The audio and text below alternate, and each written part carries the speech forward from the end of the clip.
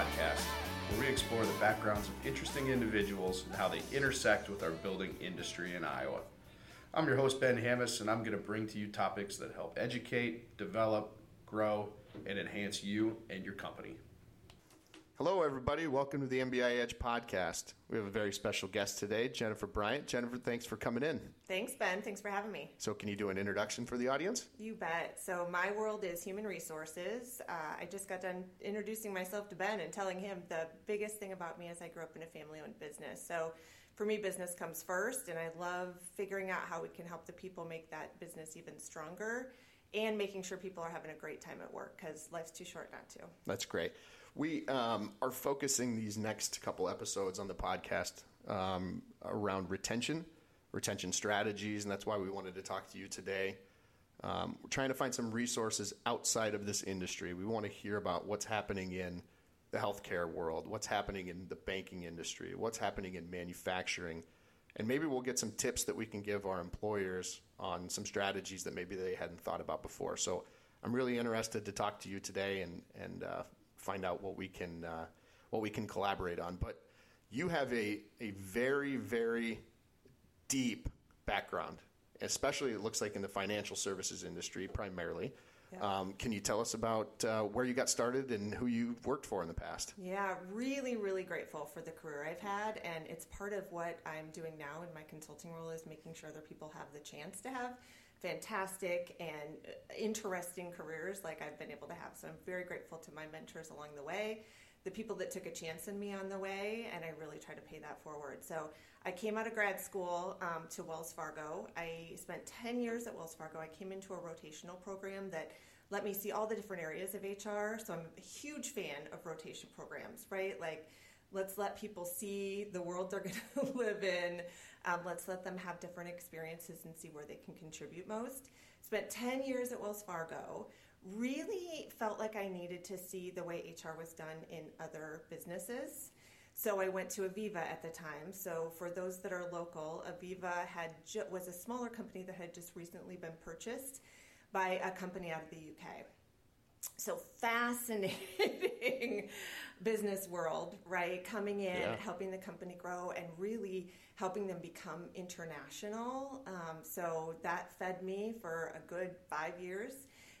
I was going to stay with the company when it was divesting into two separate companies, but I had the chance to go work for Suku Radia at Bankers Trust. Now, I may have been the only Metro person who didn't know Suku Radia at the time, because I had been caught up in my Wells Fargo Aviva world, but at least 6 people told me if you have a chance to go work for Suku Radia, you do not turn that chance down. So I went there. I was Suku's chief HR person, grew a lot, learned a lot from him, got much more involved in the community, which I'm so grateful for. Right. And then had the opportunity to go to American Equity. So American Equity was publicly held.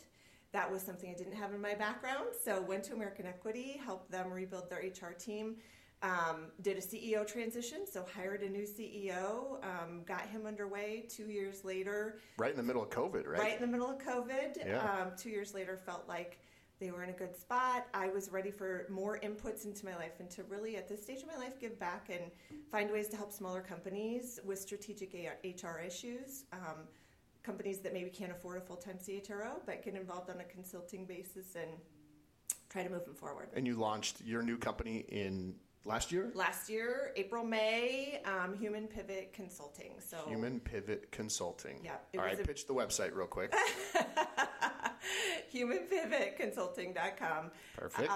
And really, really a chance to look at the world through a different lens. I think a lot was changing with people during COVID. A lot was changing. So the pivot piece was just, we're going to have to look at things differently and look at the way we interact with our people differently. And let's see how flexible we can get and how much we can do. I love the name Human Pivot. Thank you. I like that. Thank you. Yeah.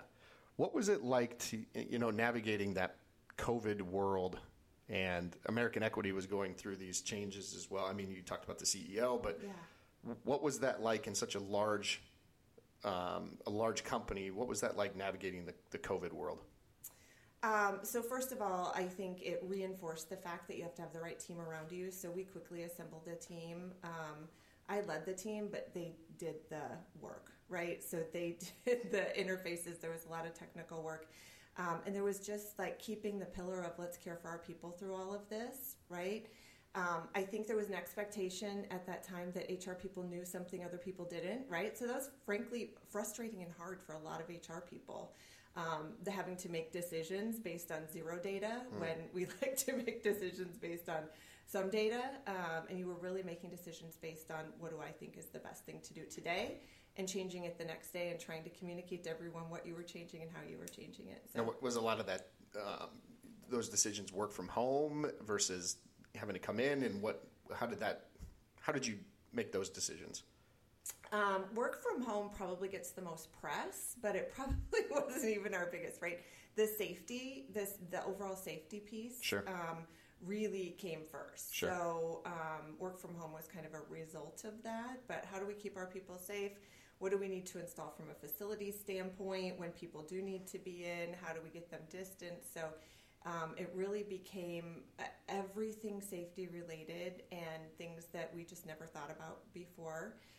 So getting good at making decisions on the fly, and I think I'm a big fan of make a decision, try it, and be quick to change if it doesn't work. Let's sure. not get paralyzed around decisions, and I think Pivot. that helped during that time. Pivot, yeah. If in doubt, right. pivot.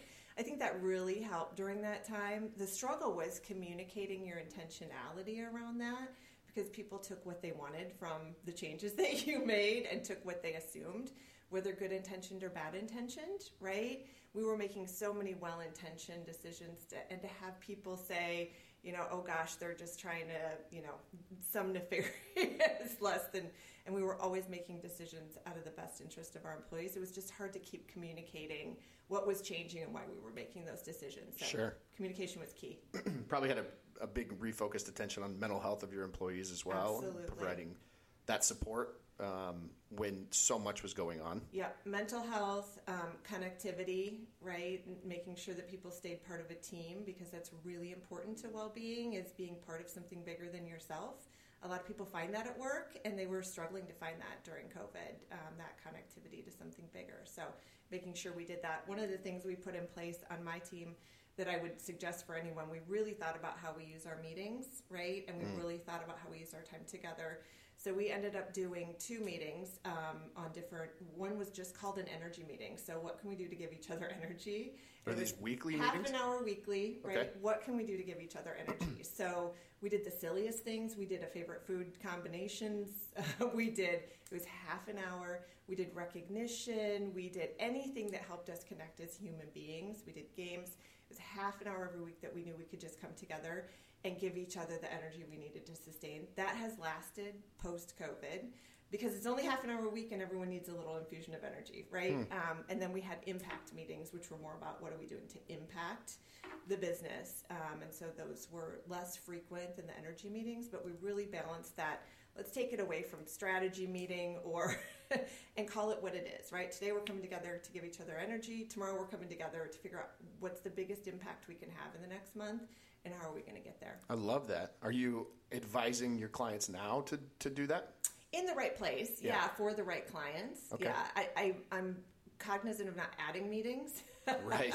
But if you can repurpose one that's become stale, old, right, into something that actually provides better value, right. I think why not get creative and take the corporate speak out of it, right? This is our energy meeting. This is our impact meeting. Let's go. That's great.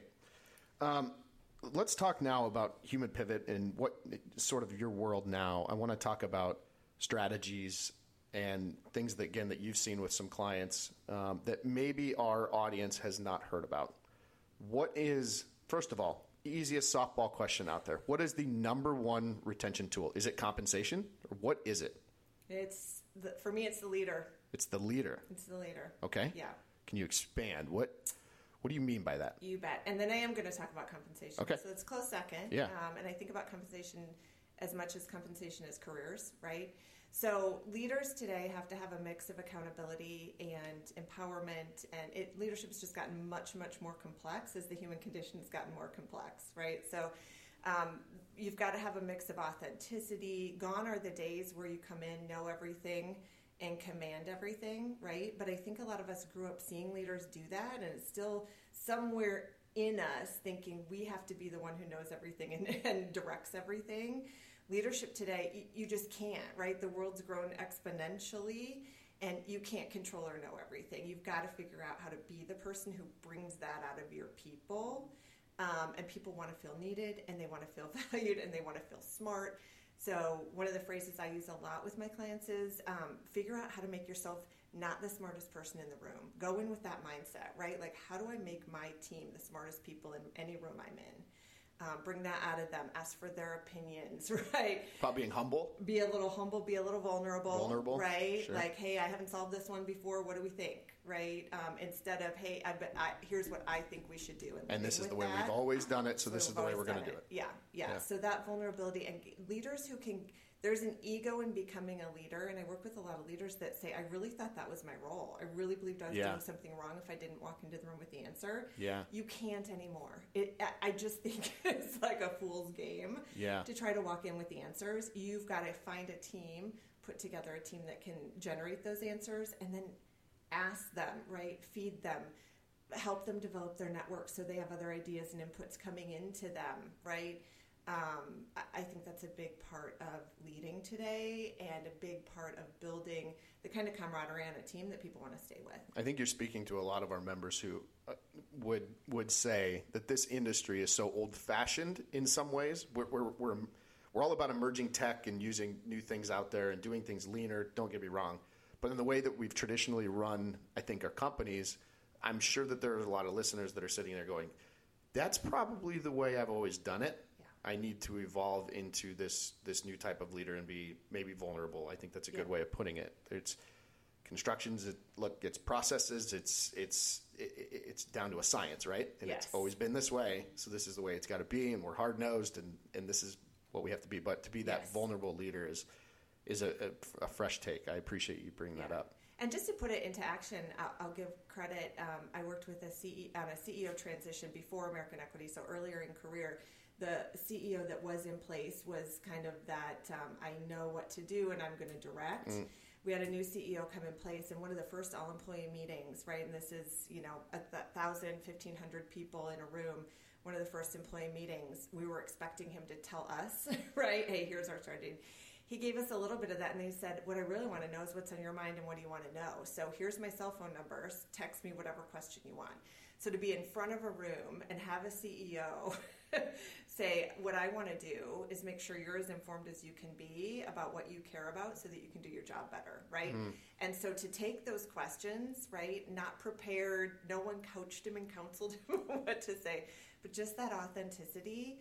I know people today that have followed that leader multiple places. Gravitated right towards them. Because the authenticity in that, I'll tell you if I don't know, right?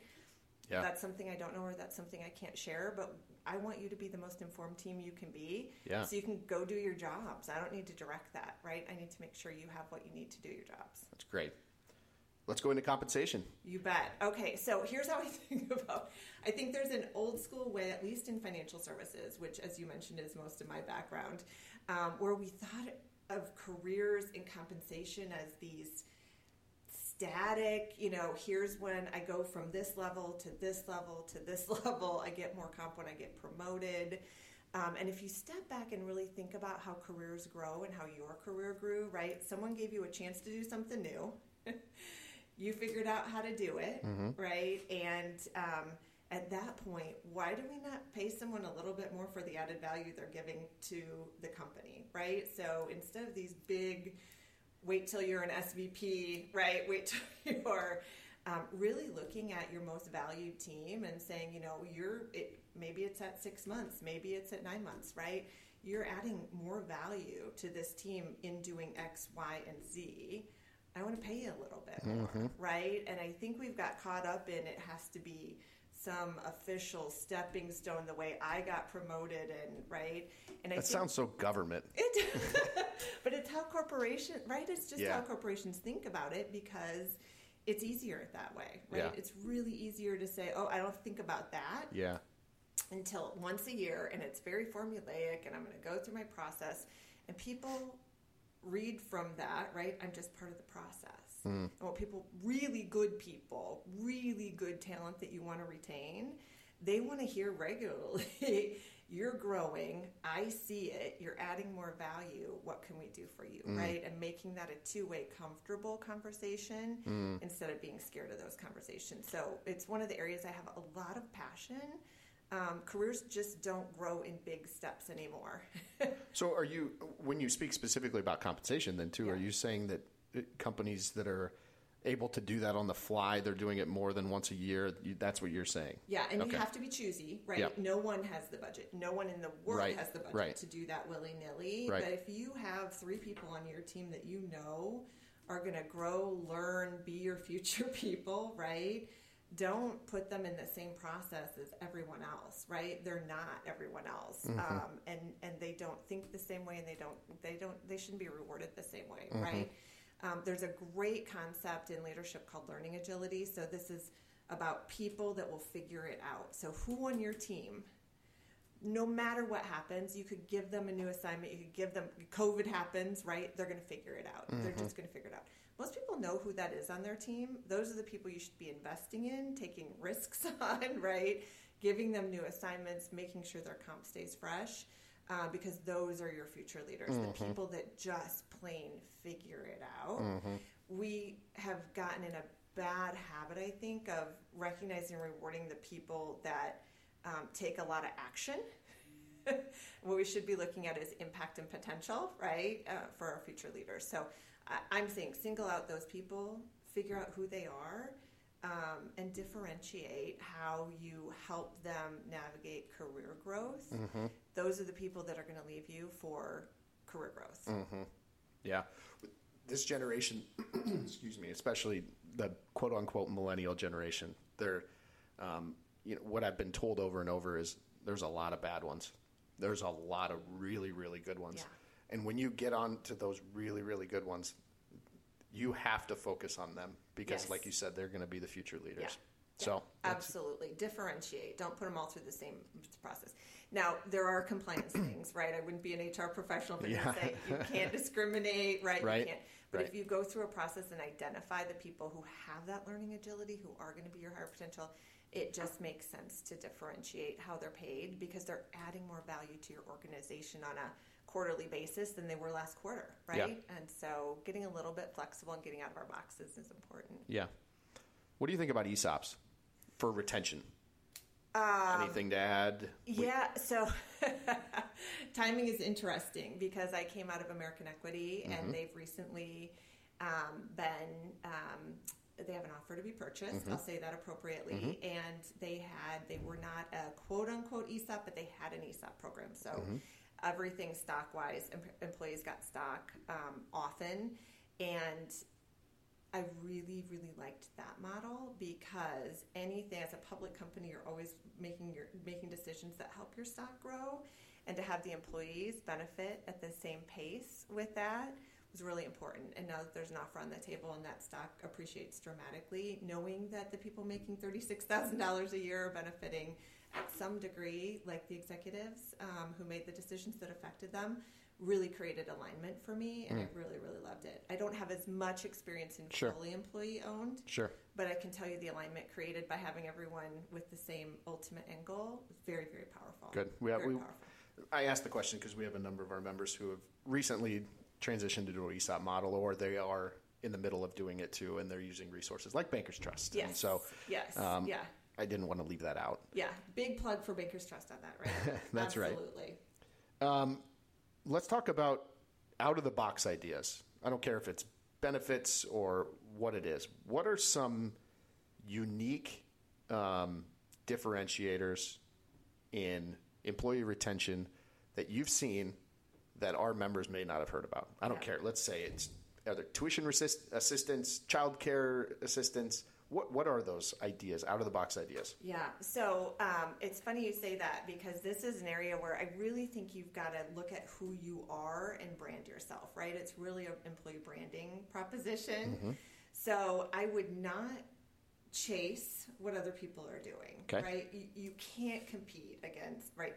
I come from large corporations that had all that, right? Like all of it.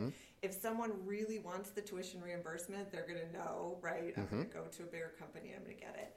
I would brand to who you are and what you are to attract the talent that wants to be with you. So I'll give you a real small example, right? I was working with a company that is into land stewardship. And so we did not execute this, but as we were brainstorming, one of the ideas, those employees love being outside, right? So why not offer, a 2-week camping, 2 weeks off camping with your family. We'll provide the camper, the trailer, whatever. Something that plays to what a majority of your employees are passionate about, and differentiates you in the market. Because I don't believe you can differentiate based on tuition reimbursement, wellness, right? Those are all great things to have, and if you have, they're all talking points too. I'm not, they're fantastic, right. But you won't compete on them. Got it. You can't differentiate yourself. So I would really encourage companies to think about what kind of employer are we trying to attract. What would a lot of them love, and what could we sell the heck out of it in an interview that differentiates us versus trying to chase all the other pieces that are out there? That's good. Well, and to dovetail into our industry, we have a lot of members that have developed their brand around building their community. Yes. They're so ingrained in their community. Yes. I don't care if it's Des Moines, Dubuque, or Sioux City. It doesn't matter. They take a lot of pride in the fact that they can drive down the road and tell their kids that they built that building. I love that. And I know that is a huge deal. I've heard it over and over from our members. And so what you're saying there hits home, developing that employee that wants to be in the community, that wants to stay in that community. Yes. So maybe it's a great volunteerism program. Right. Maybe it's, time off to go serve in different ways. Maybe it's connecting people to boards. Maybe it's, We're also a lot of ways specific to the type of client we build for, right? So companies may be building primarily in the schools. They might be primarily building convenience stores. They might be building primarily libraries. Whatever it is, they're connected into that owner and that industry in some ways too. So building programs that can do both of those would be a huge retention strategy. I look at, we're about building communities, and we believe all of our employees should have the ability to be part of our community. So we do a home down payment assistance program, or we do brand it to you and what you care about instead of chasing the big programs. Yeah. All right. Out of the box question. Okay. I know you got to wrap up here pretty quick because you got to get going. But last thing, if you were talking about onboarding? I'm going to shift a little bit in onboarding and hiring at the forefront. What are you asking employees now? I mean, what kinds of questions are you asking that differentiate them to get them to be differentiated from other folks that are interviewing? Yeah.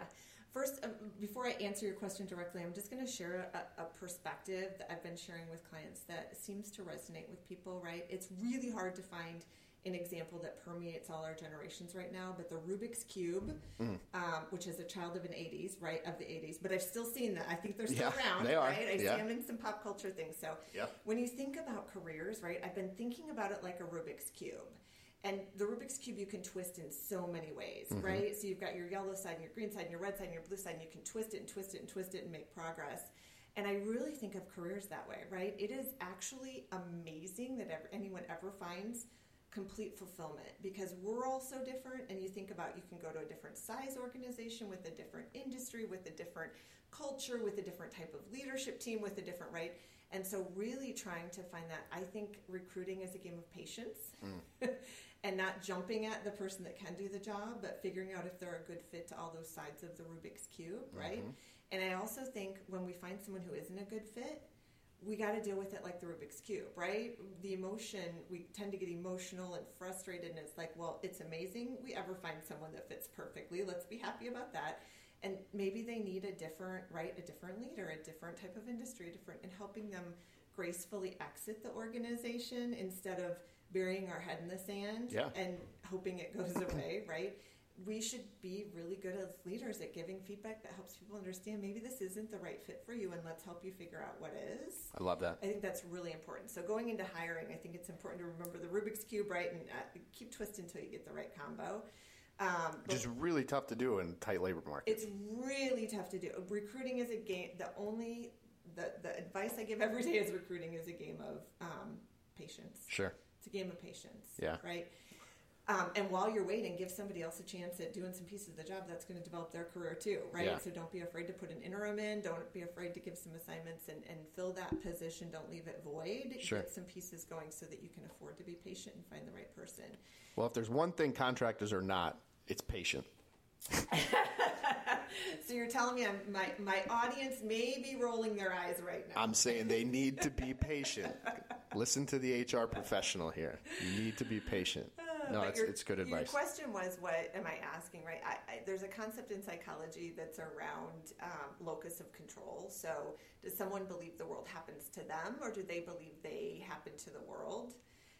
If you can find people that believe they happen to the world, right, that believe I own. So I ask things that try to surface that, right? So I'm always looking for, are they blaming someone else, or are they accepting responsibility for things that didn't go great?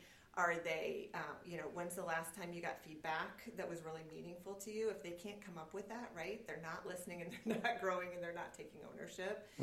So questions that really get at, does someone believe they impact the world or the world happens to them? Because the people that impact the world are the ones that are going to get out there and get things done for you. Great advice. Jennifer, excuse me, thank you. It's been a pleasure. I appreciate you coming in and sharing your perspective. I'd love to have you back in a couple months, and we're like I said, we're going to be kind of doing this rotating schedule on retention. So I'd love to have you back on again sometime. I'd love that. Now you got to get going. So, ladies and gentlemen, Jennifer Bryant of Human Pivot, humanpivotconsulting.com, if I remember that right. You got it. Great. Well, thanks again for being here. It's been real.